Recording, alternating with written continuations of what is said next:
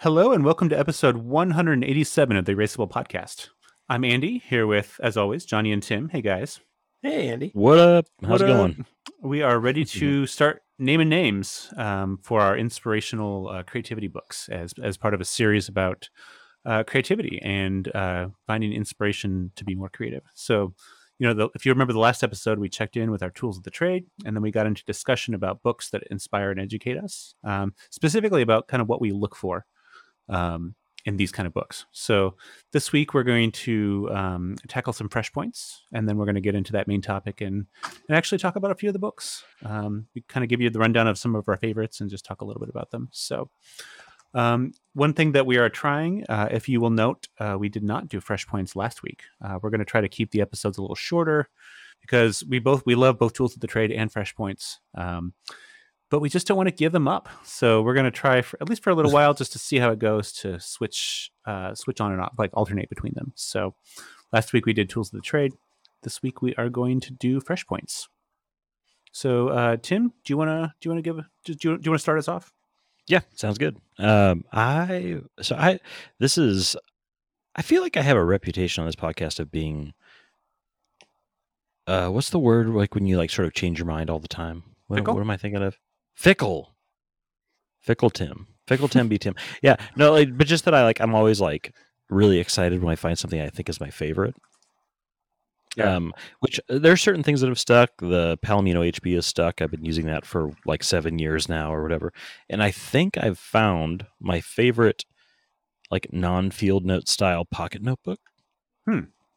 And because this goes back like several months, but I bought some new hardback pocket notebooks, and I bought, because I think I'd found them like on clearance at Barnes & Noble and TJ Maxx and stuff like that I had like bought up a bunch of them. So I ended up with like Moleskine, Rhodia, Leuchtturm, some other ones, I don't know. And so I used a Field Notes, which the Field Notes is like sort of this like classic feel, and it's all right with pencils. Field, or like a fountain pen, just devastates it most of the time, And so I like stopped using, or like I finished that one off and was like kind of relieved, and I moved on to the Rhodia, and the Rhodia was almost too nice, where it was like squeaky and like too, the paper was too it's like coated plasticky. Yeah, it's like coated and dense and plasticky, exactly. And so but I started using, like a week and a half ago, I busted out the first of 3 that I'd bought on clearance at Barnes & Noble, these Leuchtturm pocket-sized hardback notebooks. And I could be wrong on this, and I'm not going to look it up because I'm not interested in facts right now. But I feel like it's a little longer. Yeah, they are. Okay. Than a Moleskine. Who needs facts when I've got my brain?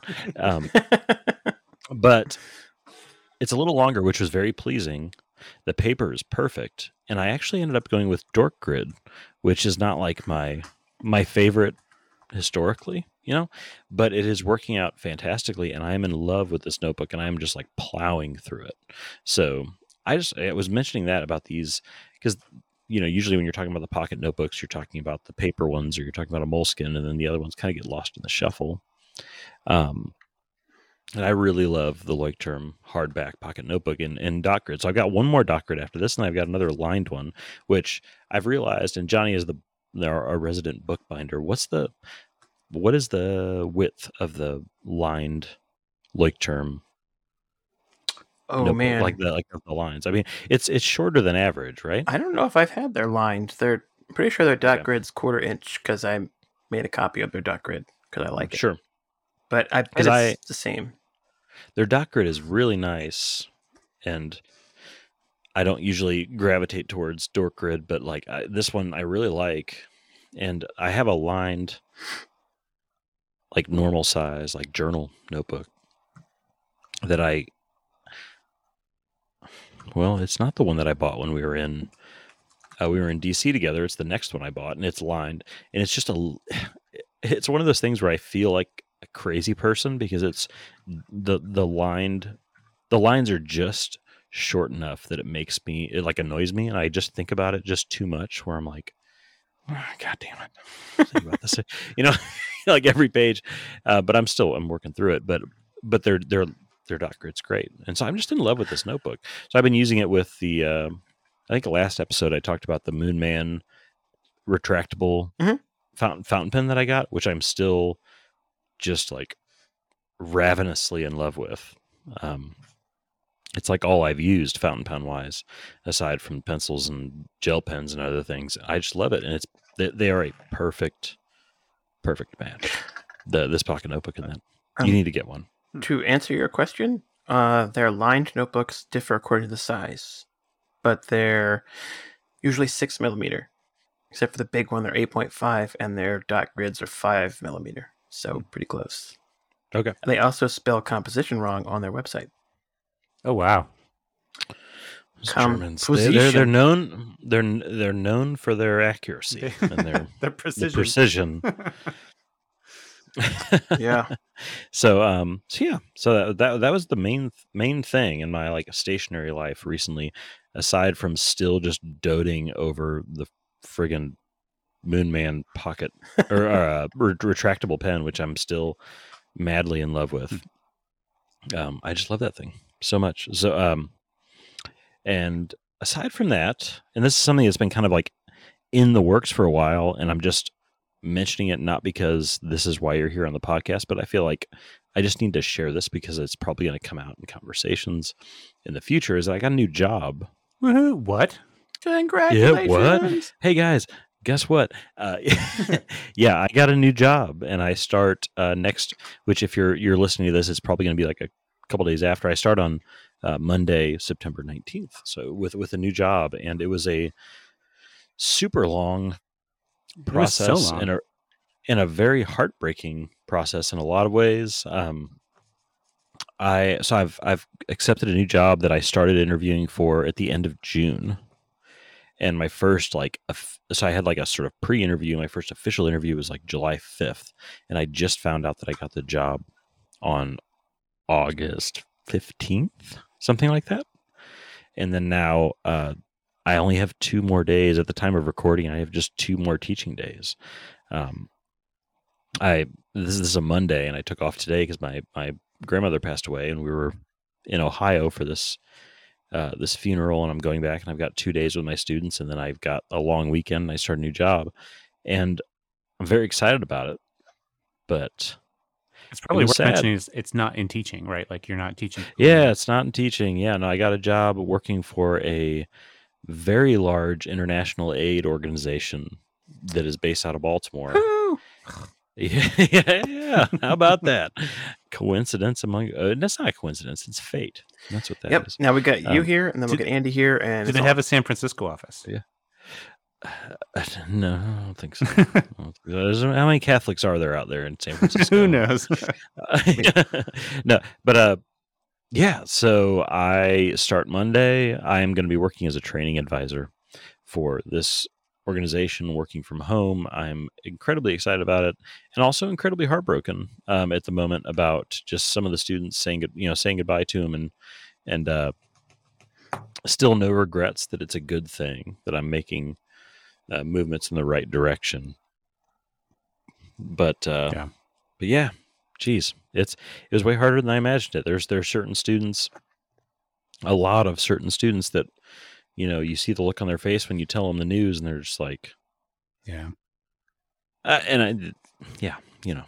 It's a hard thing about teaching. Yeah. You don't realize how many students, because you don't usually hear from students about how the job you're doing or what they feel about your class or something until they're 25 and you see them at a bar. They're like, your class is the best. And I was like, I thought you hated my class, whatever. But when you leave a job, when you leave teaching, then you see these students be like, oh my gosh, you were my, I loved this class or whatever. And so it was hard. Yeah. And got emotional a lot in the last week at school, but I'm still feeling really good about it. So, and I'm feeling very good about it being based in Baltimore because I can see my friend Johnny more, including next week. Next week we'll make it happen at least once while we're there. We'll see. But we work on as a training advisor. They work around the world like 110 countries. The organization's called CRS and Catholic Relief Services. And if new legislation is passed in our country, we do a lot of legislative activism. So I'll be putting together trainings about changes in legislation for the groups that are working around the country, as well as like onboarding curriculum. And I'm very excited. That's really cool. But you're gonna be a lobbyist. Yeah. Well, I will be the reporter for the lobbyists, thankfully, because I would be a terrible lobbyist. Hey, could you, if you want, you know what, I need to learn. But just no, it's fine. Just to vote for this. Yeah. But I'm very excited. Yeah. It's a cool opportunity. Yeah. But those are the big things with me. Big news. So, new favorite pocket notebook and a new career path. Only in our world are they both as important. Yes, all right, absolutely. So that's me. So how about you, Johnny? I don't have fresh points that are anywhere near as momentous, but if you're following along at home, the bookstore issue of my pencil zine got so many submissions. We're going to do 2 or 3 months. Oh, cool. So if you missed the deadline, and a bunch of people were busy during the 1 week that I sort of asked people to do it in, send them in. That would be great. Yeah. So the only other relevant announcement is that I am officially a business owner of Pencil Revolution Press LLC. So you have a new job too. This is your new job announcement. Yeah. I'm probably going to get paid less. Are you the president or the CEO? I am sole proprietor. Aha. Emperor of Pencil Revolution. Well, remember, Press. Maryland is a Catholic state. We don't have emperors. Whatever. You're going to find out. You're a commonwealth. So, yeah, I sort of took off a lot this summer and didn't do much. So I spent 2 days straight listing books. So there are like a whole crap ton of them on Etsy. If you want some very tiny books or not so tiny books. And the only thing I have to mention is that really cool sharpener from Musgrave. Bringing this back to, pencils. So after the sharpener issue, Mr. Hewlin sent me one of the Musgrave collab with NJK. They're a Japanese pencil sharpener company. Did you guys try one of these yet? I don't think so. I've seen them. No. They're cool. So they're machined aluminum, and they're really neat. And there's like a little gasket on the lid. But they mentioned being double-bladed. I'm like, I don't know what that means. But there are 2 blades that sharpen your pencil point at once. So it goes faster. Well, you know how sometimes when you put a pencil into a blade sharpener, if it doesn't center right the first time, the lead will never be right. Mm-hmm. It's always perfect. And there's no on pressure. their website you can see there's a really nice like picture of like the innards of it, where it's like 2, like those brass wedges that you used to talk about all the time. It's like 2 of those. It's essentially 2 of those side by let's say belly to belly. So you're sharpening at 12 o'clock and at 6 o'clock. Yeah, there's so little resistance, sort of like you don't push very hard, so you can feel when the pencil's done sharpening. So you sort of got like a magic auto stop feature. And apparently you don't replace the blades, the whole little plastic thing that holds 2 blades, you replace that.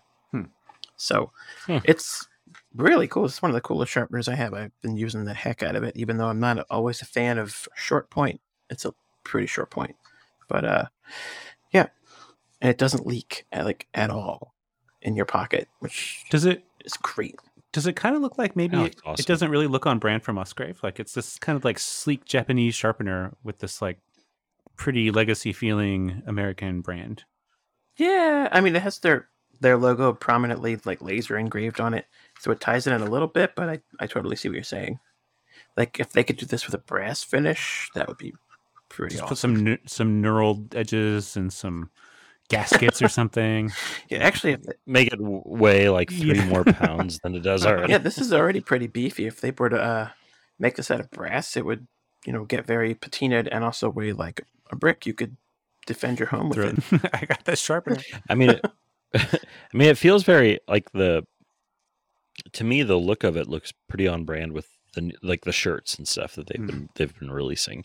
It seems to fit the visual of the new direction. It certainly doesn't with like where they've been before, but we've talked about that plenty, that they were clearly moving in a new direction. That makes sense. Yeah, I mean, they're not cheap. I think it's what, 30 something bucks. $33, yeah. But it's really sweet. I'm glad that they did this instead of, just slapping their logo onto an existing sharpener.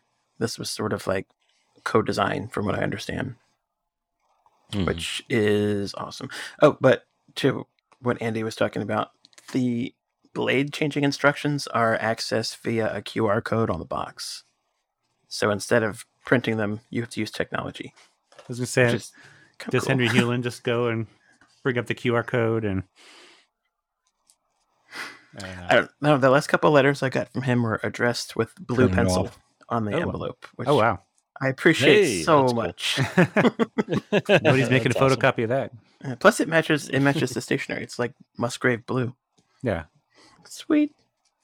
Yeah, but definitely if you're looking for a good handheld sharpener, especially one that will not leak in your bag, like, almost anything that doesn't close will get dust all over your stuff. This is very clean. Yeah. How about you, Andy? How about me? Well, I went last week was very, very non-pencily. I took a trip. We drove down to Southern California to Palm Springs, in the middle of this big heat wave that has been going through most of the state. And so I was telling the guys before we started tonight that it was around 115 most of the days. 150 degrees Fahrenheit. It's like what, 48 Celsius, something like that. It was so hot. My biggest regret was we went to Joshua Tree.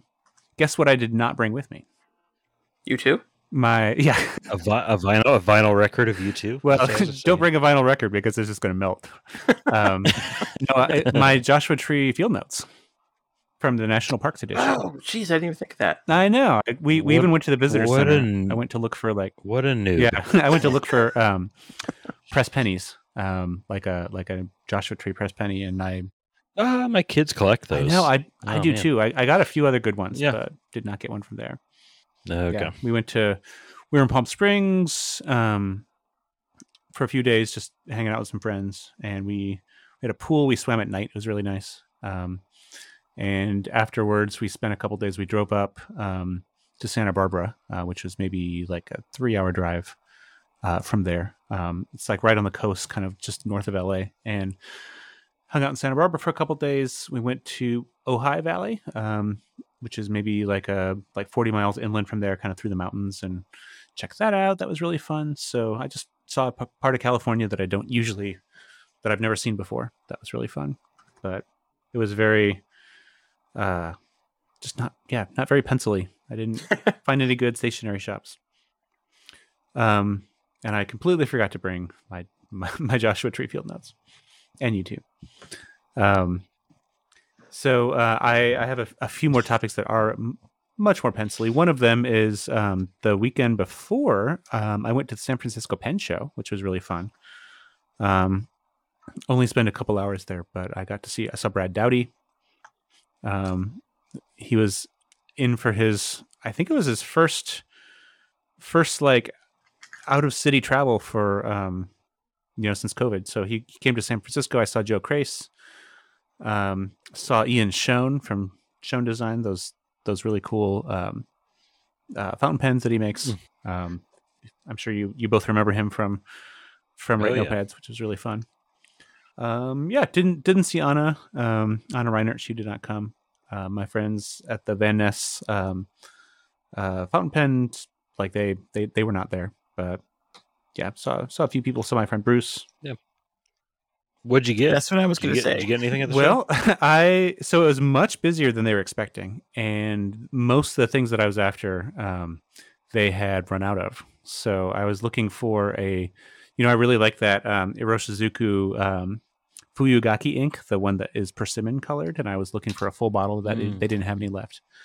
There's something else I was looking for that I did not find.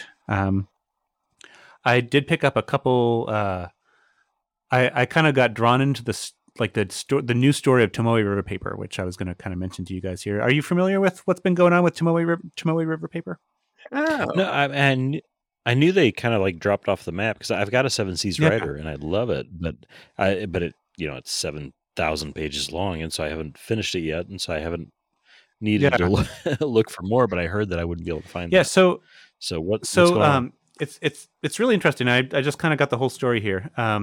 So I'm sure many of our listeners already know all of this story, but for those of you who don't, so just to catch everybody up, Tomoe River Paper is this washi paper that's really, really, really good for fountain pen. It's like it's vellum. It's very, very thin, but it just sucks up the fountain pen ink like a champ and doesn't feather. Dries pretty quickly. People with fountain pens love it. It's not great for pencil, and it's made at this basically this one factory in Japan, and it's made on this one machine.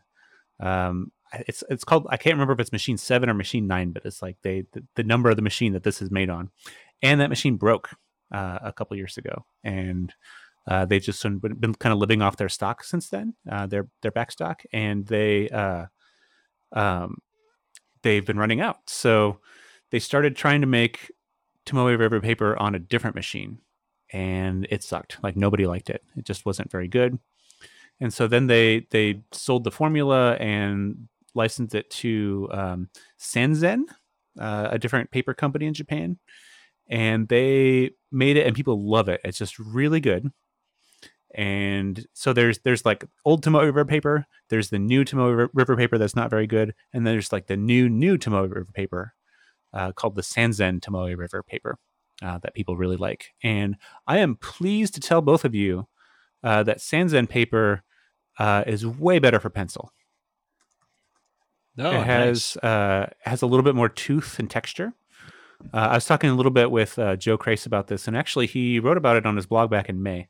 And he actually said that it's better for pencil. And what he says is, given the additional tooth and texture, those of us who use pencils as much as fountain pens may well prefer the Sanzen version to the original, which could be a bit too glassy smooth for pencils. Because of the lack of texture, many found that the original Tomoe River paper was smeared with darker pencil, probably because ultra smooth paper doesn't hold graphite as well as other toothier versions. So, how do you spell Sanzen? It's Sanzen. Sanzen. So close. So okay. It's it's hard to tell because a lot of places where you get Tomoe River paper don't they don't really label which one is in there. But I think that if you get another crap, which company? Who's who make the planners with Tomoe River paper? Man, my brain is not working today. So yeah, and I picked up a couple pads of loose sheets of both the old stock and the new stock. I need to send it to you guys so you can compare and contrast. Ooh, I feel like it sounds ink great. never dried on that stuff. I always liked it until I picked it up later. Yeah, it's supposed to.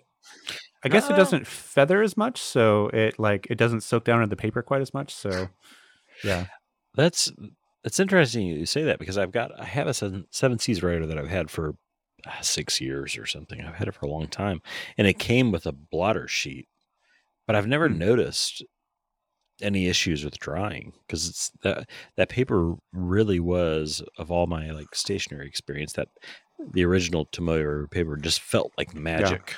I was like, how do you do that? How do you do this? This doesn't make sense because you write on it. And I usually write with broad or medium or big stub nib fountain pens. If I'm writing in fountain pen, it would never bleed through it. I could write on both sides. And I was like, this doesn't make sense. Yeah. So, I love looking at people who have filled up their Seven Seas Rider and there's a visible bulge in it because the weight of the ink or the graphite, just because that paper is so thin. It's just so it's like measuring in an electron or something like that. It's it's really cool. So that's it for me. Should we get into our main topic? Yeah, let's do it. So we are here today to talk about books about creativity. And for probably the three of us, typically those books are about writing. But I think that there's other really good ones out there. I'm going to probably talk a little bit about writing, like professional writing, things like that. But we talked last week. We did name some names. We did name some books last week, but we mostly just talked about the kind of books that we look for or gravitate to, and kind of like how and why. And this time we're going to come at you with, I think we each picked out 3 of them that just are ones that we recommend. So we're going to kind of go through that and just talk a little bit about those books. And Tim, do you want to start us off about that? Yes, I do. Yeah. So the first one I wanted to bring up was one that I've talked about on the podcast, but it's been a very long time.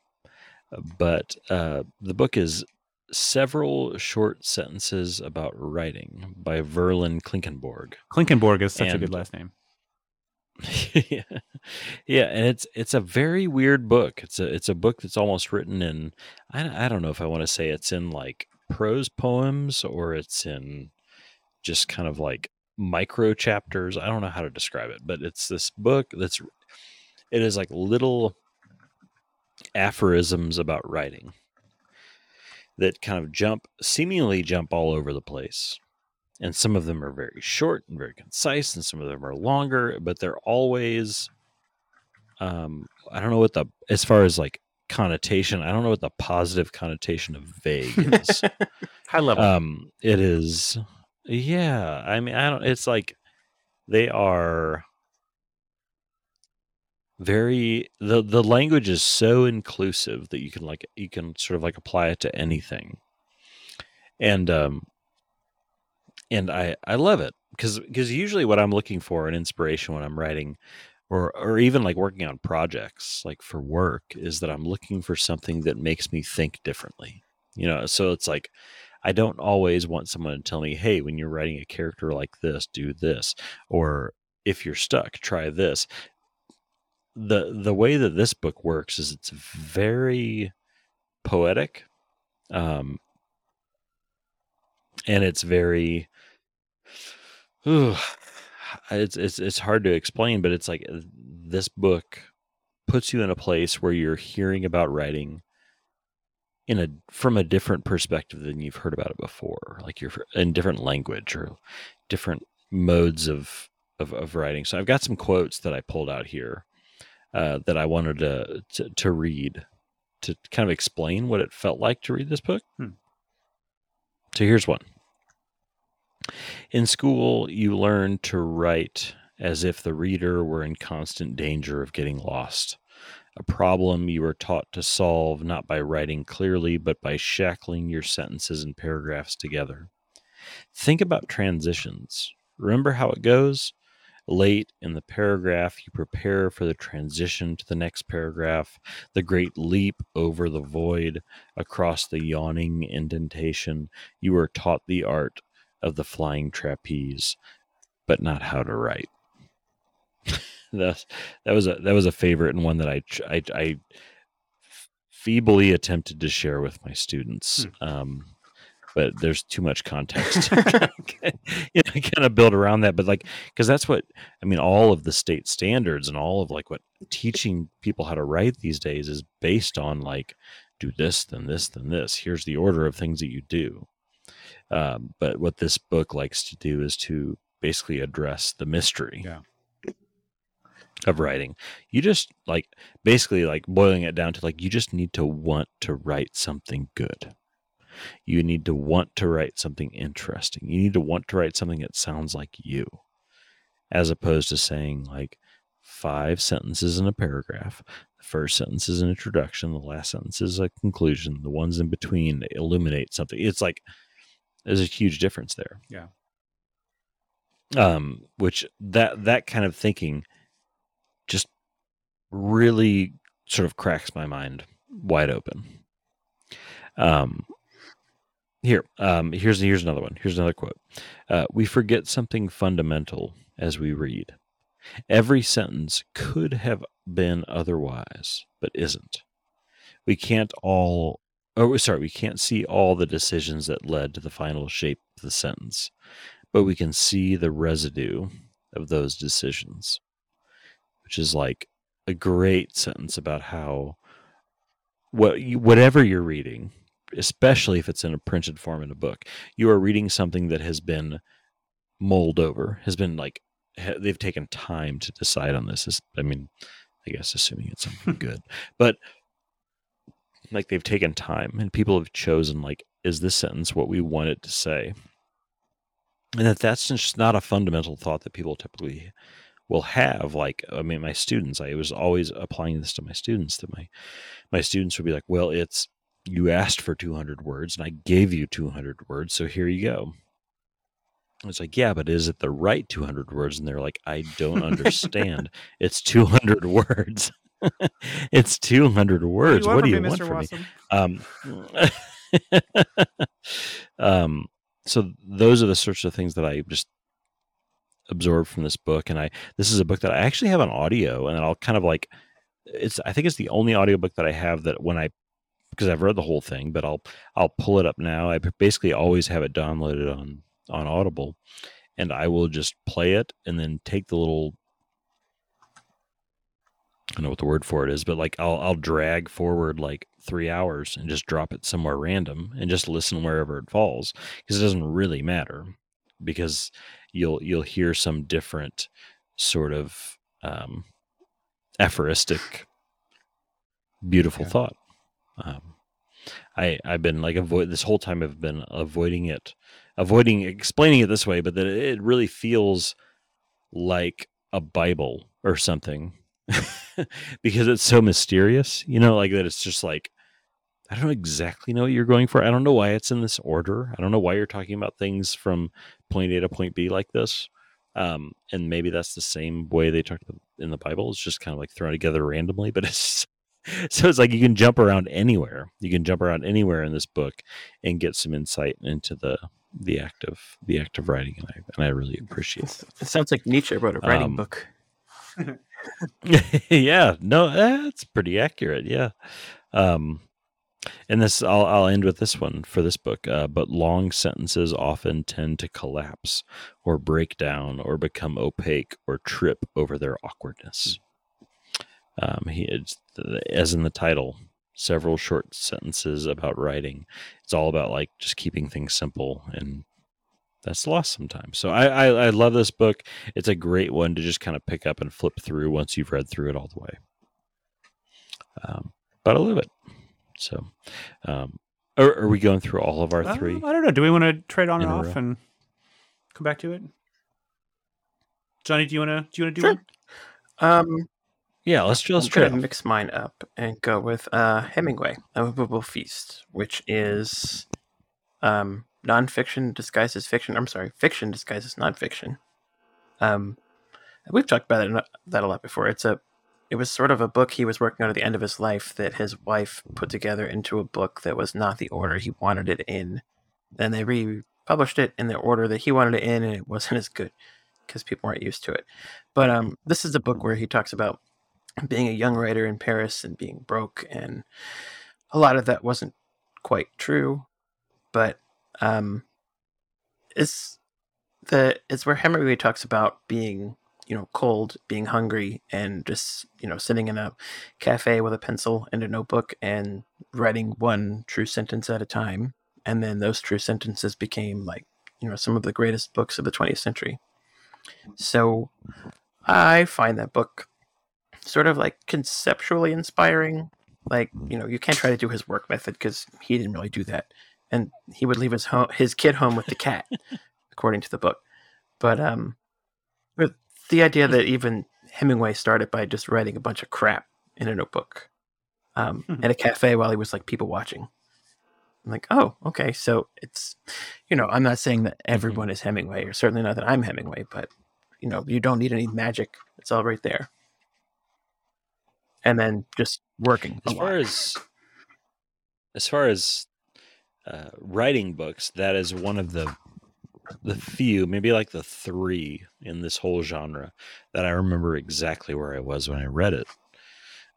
Because I was in college and I had read Hemingway and was like most white college males who were interested in writing.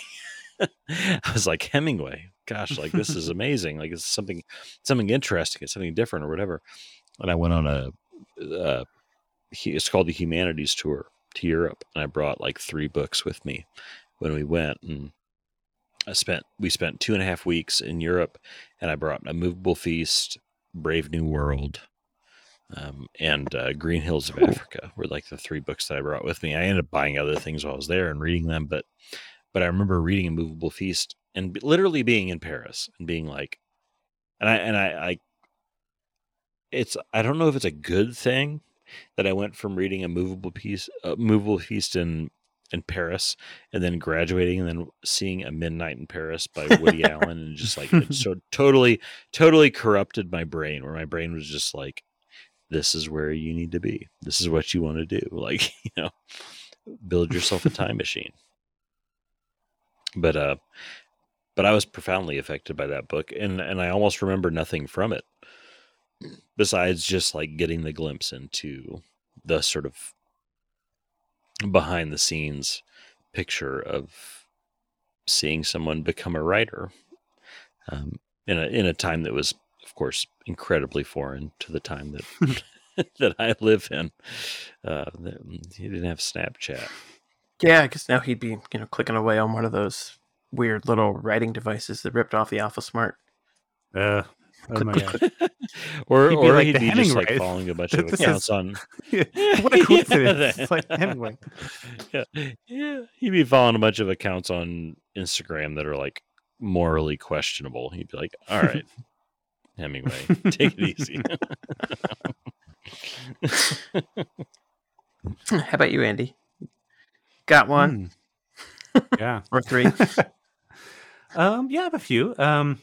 I kind of went a different direction. I most of the writing that I do is as for lack of a better word, like generally business writing, right? Like it's about writing stuff that goes into like microcopy and apps or websites or stuff that like exists kind of outside of the capital L literature world. And there's some good books out there that talk about it. It's what I would call usable writing. Like I think that other writing can be useful, but I think that this is the kind of writing that is usable, right? Like stuff that you like, style specifically really matters, or being really really clear matters, and knowing your audience and writing for them is really important. And there's a book that was really really inspirational to me when I was starting to figure out what this was.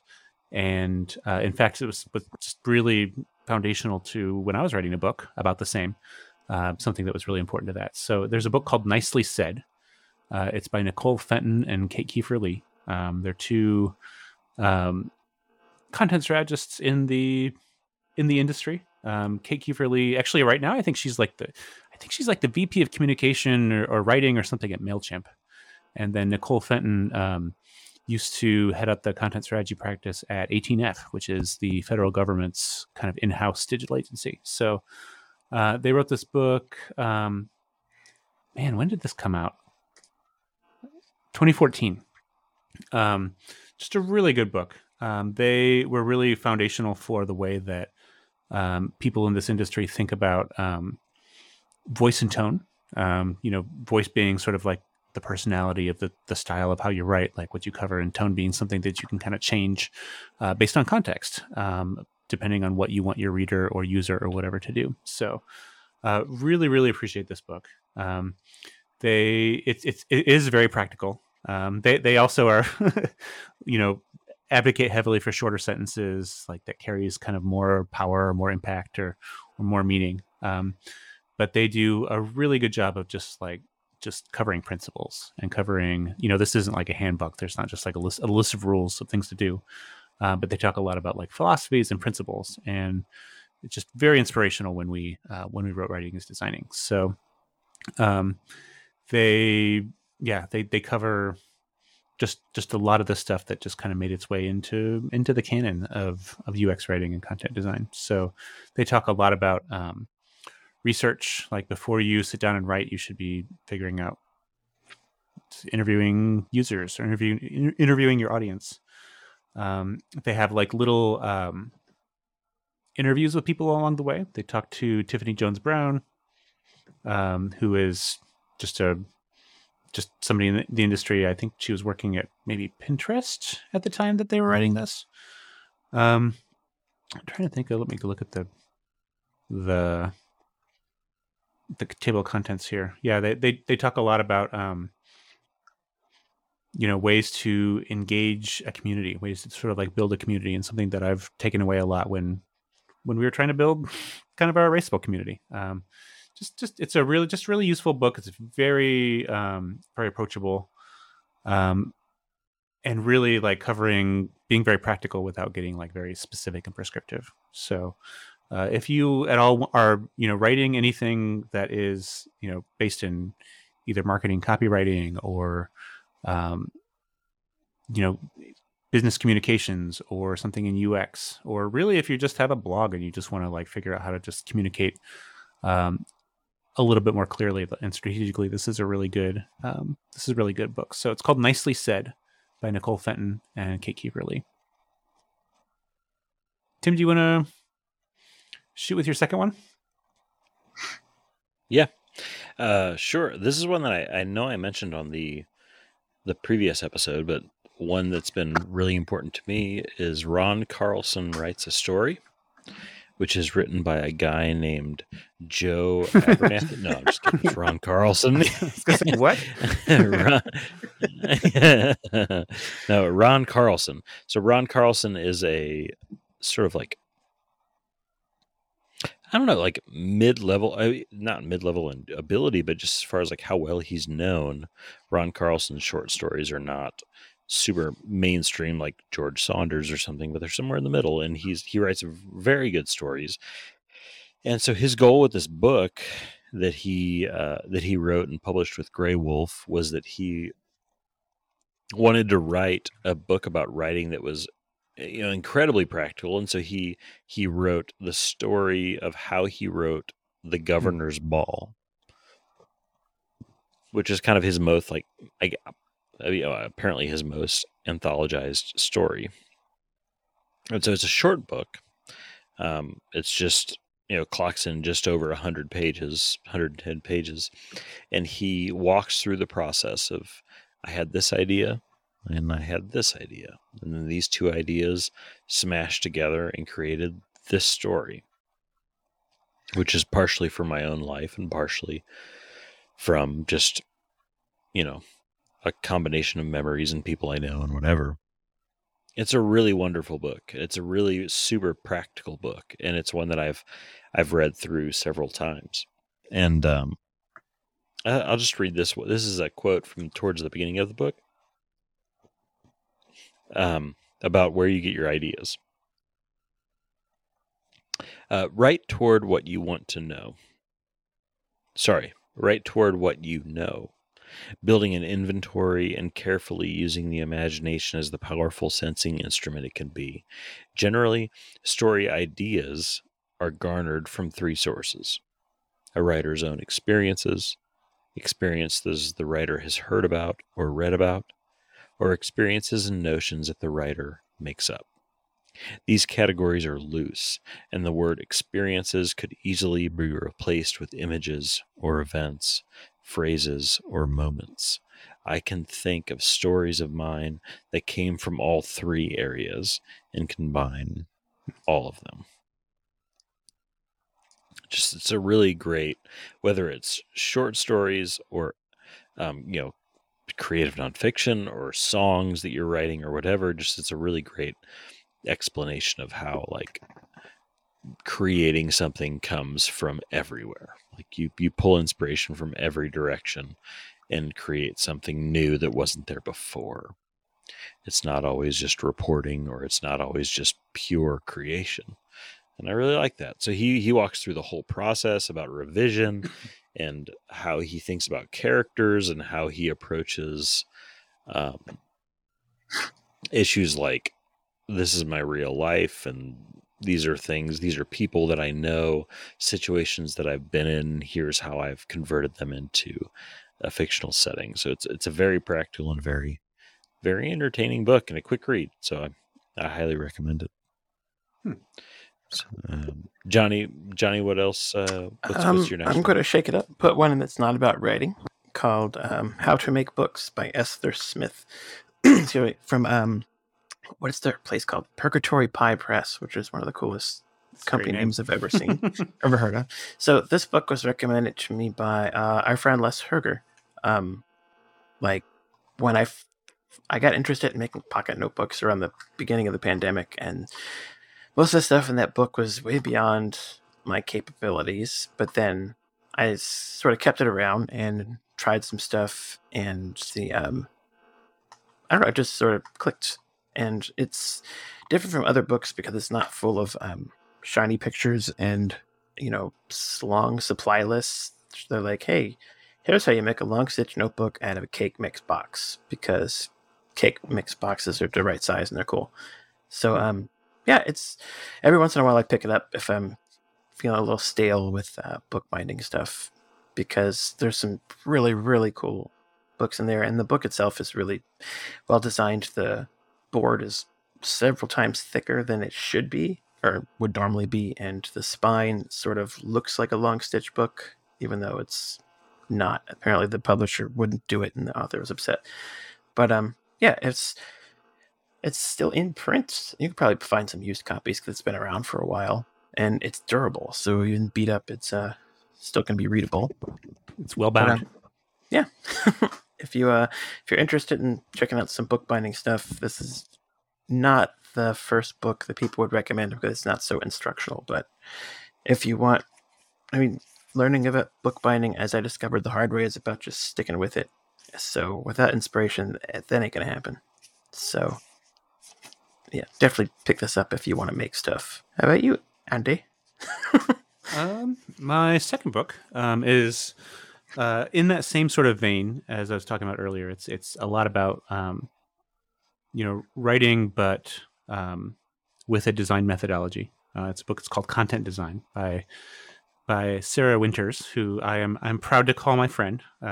We've met a few times at a conference in Minneapolis that we usually go to, and she's great. She's British, and just really fantastic. She has that like very dry British sense of humor that I just really love. She wrote this book called Content Design. It kind of steered a lot about this industry. Like a lot of the teams, a lot of the work that I do they're called content design teams. Like I identify as a content designer, and she was really one of the ones who kind of coined that term and just really, really pushed that language. And this book it's about writing, it's about designing, it's about making digital things, really. And it's just sort of like all of those things. And it's done in such an interesting way, in that she has like really just like big text, and some pages are just sort of like these really big, just inspirational things. It's pretty short. It's just really snappy. And she just does a really good job of kind of explaining what she means here. And I'm just going to read a short passage from the front, which is, I think, the kind of the thesis statement of the book. So she says that content design means not limiting yourself to just words. Content on the web is often words, but not always. The point of content design is that you start with research to help you identify what your users actually need, which isn't the same as what they say they want. Then instead of saying, how shall I write this? You say, what content will best meet this need?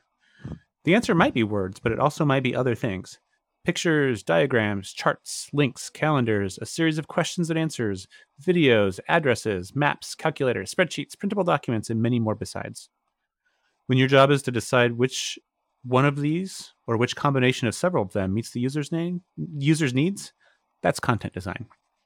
And it's something that I think is really empowering for people who come into a tech job often as a writer, right? Like you took English lit classes, you didn't take computer science classes, right? Like you feel a lot of you didn't go to art school usually, right? Like you feel a lot of imposter syndrome, and you feel like, you know what, I'm just here to fill some holes full of words, right? Like the designer left these empty spaces for me to fill in with words, and by gosh, that's what I'm going to do. No, this is basically saying like, hey, you understand what your user needs. Sometimes it might be things different than words. And of course, Sarah talks a lot about that. So she gets into talking about various like readability things, like how a user's eye usually kind of travels across the page. She does talk about voice and tone in a similar way to what Nicely Said talked about. She talks a lot about like dealing with other people within your organization and how to convince them to let you do more than just words, right? Like that's important too. Just a really good inspirational book, right? She has a big thing kind of toward the back that's just a bunch of affirmations, right? Like this book was written to help you get started. Your first steps may still feel daunting, and implementing content design in your organization may still be difficult. I've been there. I know what it's like. Stick with it. Be persistent. Be flexible. Be bold. Be confident. Over time, content design will provide itself as a valuable tool for you, your team, and for the whole organization. So if ever any of our listeners have ever used the gov.uk site, she and her team spent a lot of time making that a lot more readable. They, in fact, like the NHS website, they had a lot of tips for parents and for people. And traditionally, they use the words like, feces and urine, and they made it a lot more readable and understandable and clear to new parents. Like they changed a lot of that to pee and poo, and just to make it more understandable. And she said she's had a lot of like government employees like yell at her in elevators because they thought that was unprofessional or not not good at not holding decorum, not being respectful. So yeah, she's really great. This is a really great book. Tim, your third and final. Yeah, I was struggling to decide what my last one would be. I was between two. The first option, which I'm not going to talk about because I feel like I've talked about it plenty, is Bird by Bird by Anne Lamott. The highlight of which is the essay within the book that is called Shitty First Drafts, about like every writer needs to create or needs to produce a shitty first draft in order to have a great fifth draft, or like a better second draft or whatever. So I still recommend that one. But the one that I decided to talk about was The Writing Life by Annie Dillard. And Annie Dillard is a really special writer, a really anachronistic writer. She just feels like she's from another century. She is, sadly, from what I've heard, she's apparently suffering from, I don't know if it's Alzheimer's or just dementia or something right now, which is really hard because her writing is so incredibly vivid and beautiful. But she has a book about writing that she wrote called The Writing Life. It is also short. I mean, it's almost exactly the same length as Ron Carlson writes a story. It's like 110 pages or something like that. And it fills the same kind of need the several short sentences about writing does, that it's very expansive and it's very inclusive and it's vague in a good way, where it just kind of makes your mind go in directions that you weren't planning to go. And I'm going to read two of my favorite quotes from this book. How we spend our days is, of course, how we spend our lives. What we do with this hour and that one is what we were doing. A schedule defends from chaos and whim. It is a net for catching days. It is a scaffolding on which a worker can stand and labor with both hands at sections of time. A schedule is a mock-up of reason and order, willed, faked, and so brought into being. It is a peace and a haven set into the wreck of time. It is a lifeboat on which you find yourself, decades later, still living. That's the first one, which is like, her writing is so loose and beautiful, but also you realize that as a writer, she's very disciplined, which I think is a lesson that I'm constantly learning over and over again. That if something seems loose, it probably didn't start that way, right? The writer probably had a lot of discipline and came to it with a sense of like, I need to revisit this every day, revise. Iteration is everything, that kind of idea. And the other quote I wanted to read is this one. One of the things I know about writing is this: spend it all, shoot it, play it, lose it all right away every time. Do not hoard what seems good for a later place in the book or for another book. Give it all, give it now. The impulse to save something good for a better place later is the signal to spend it now. Something more will arise for later, something better. These things fill from behind, from beneath, like well water. Similarly, the impulse to keep to yourself what you have learned is not only shameful, it is destructive. Anything you do not give freely and abundantly becomes lost to you. You open your safe and find ashes. It's one of my favorite quotes about writing of all time. If you have an idea, if you have something that feels fresh and vibrant and it's just vibrating in your soul as you're working on something, whether it's a song or a story or an article or whatever, spend it. Use it now. Don't try to stockpile it away for later, because if you try to pull it out from the archives later, it's going to feel dead and lifeless.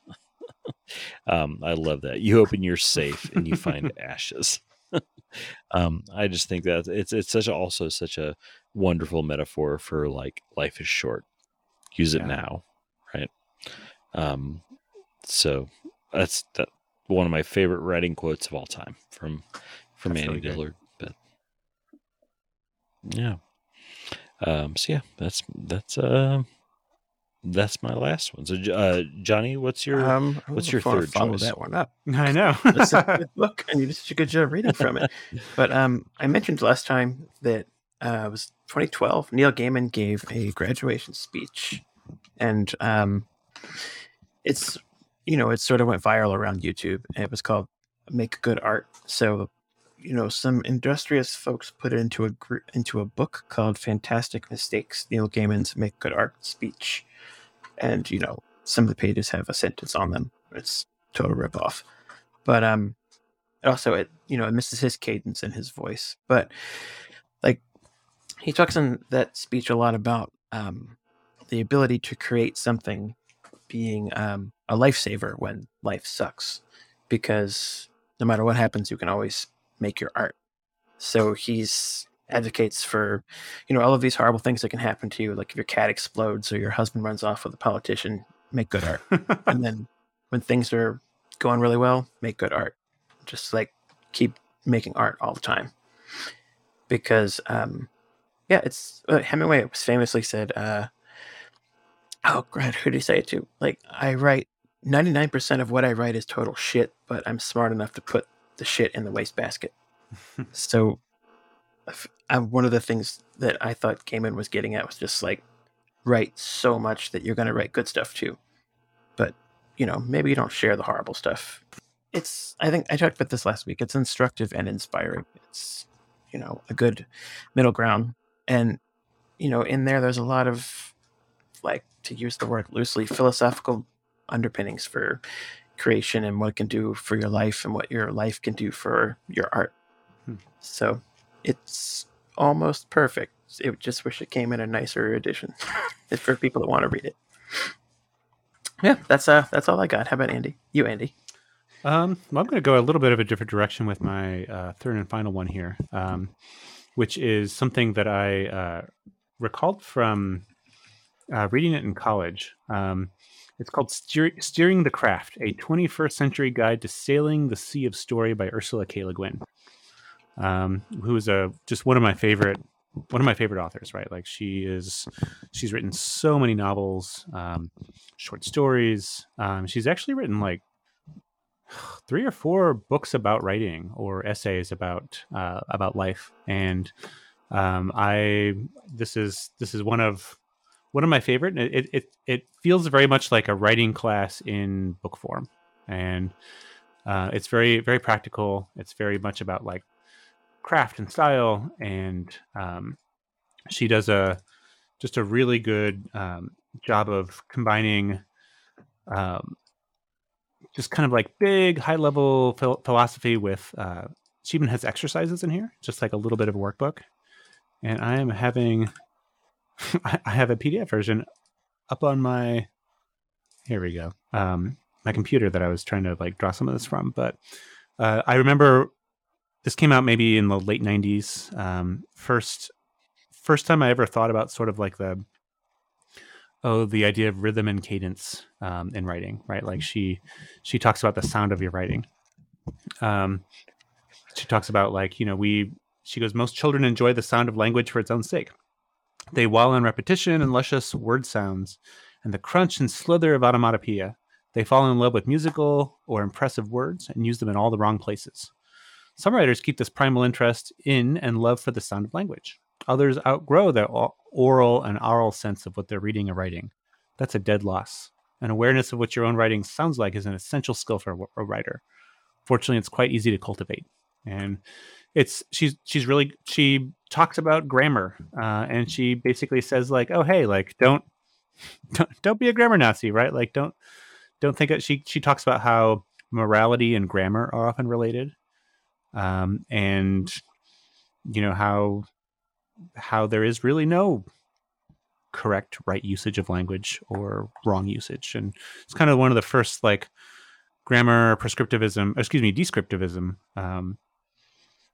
just topics that I've ever heard was when Ursula K. Le Guin was talking about it. So it's just a very good, very practical, but also just beautiful and interesting book. I just really liked it.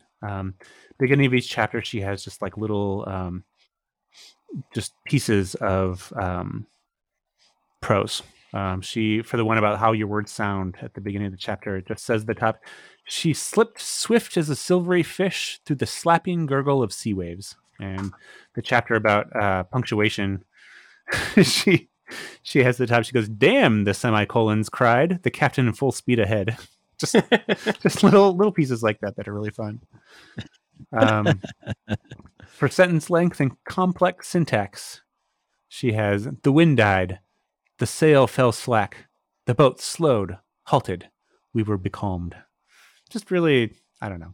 It's a very approachable book from somebody who's just an amazing writer. Like I was thinking not too long ago after she died about how Ursula K. Le Guin is probably one of my, top 5, if not like top 10, if not top 5 favorite writers. Left Hand of Darkness is so good.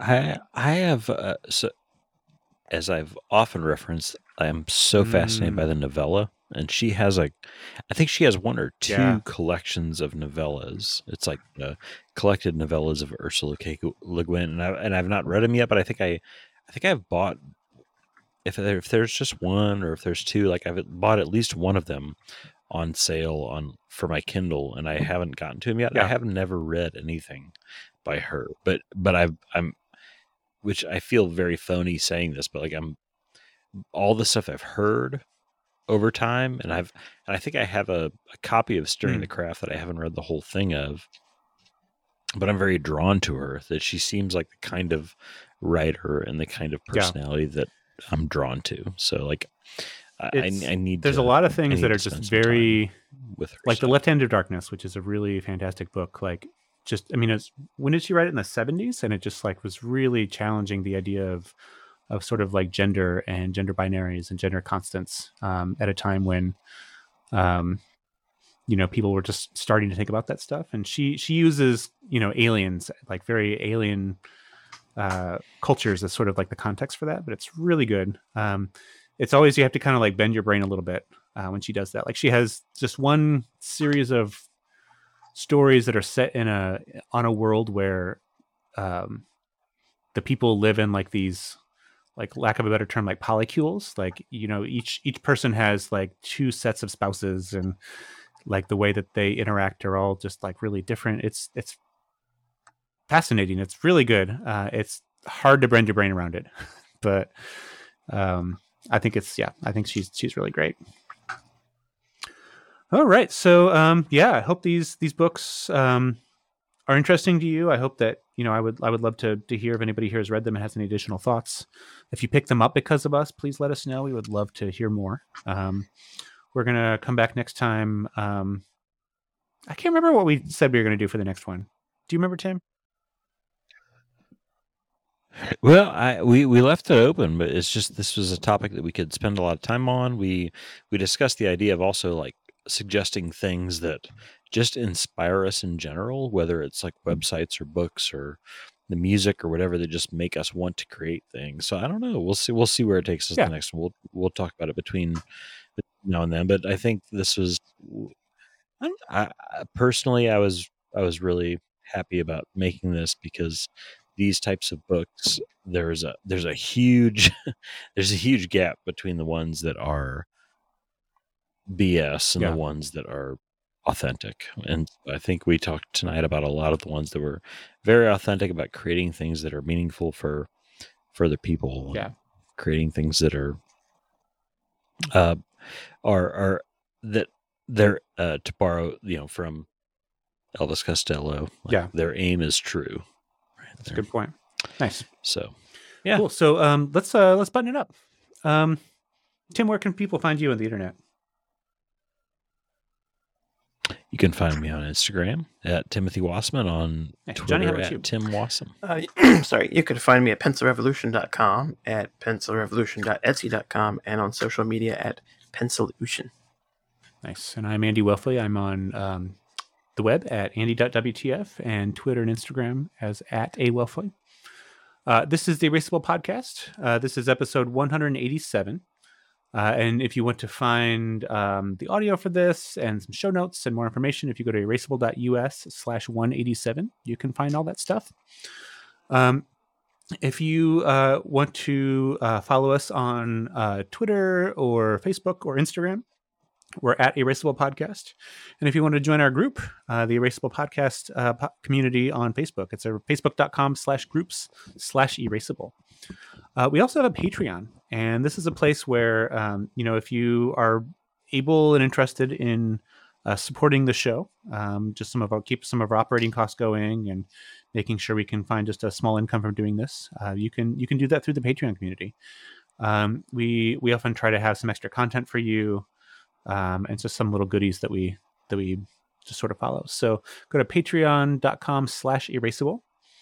And as a Patreon supporter at $10 a month or more, we read your name at the end of the episode to just sort of a way to say thank you. So we're going to read that now.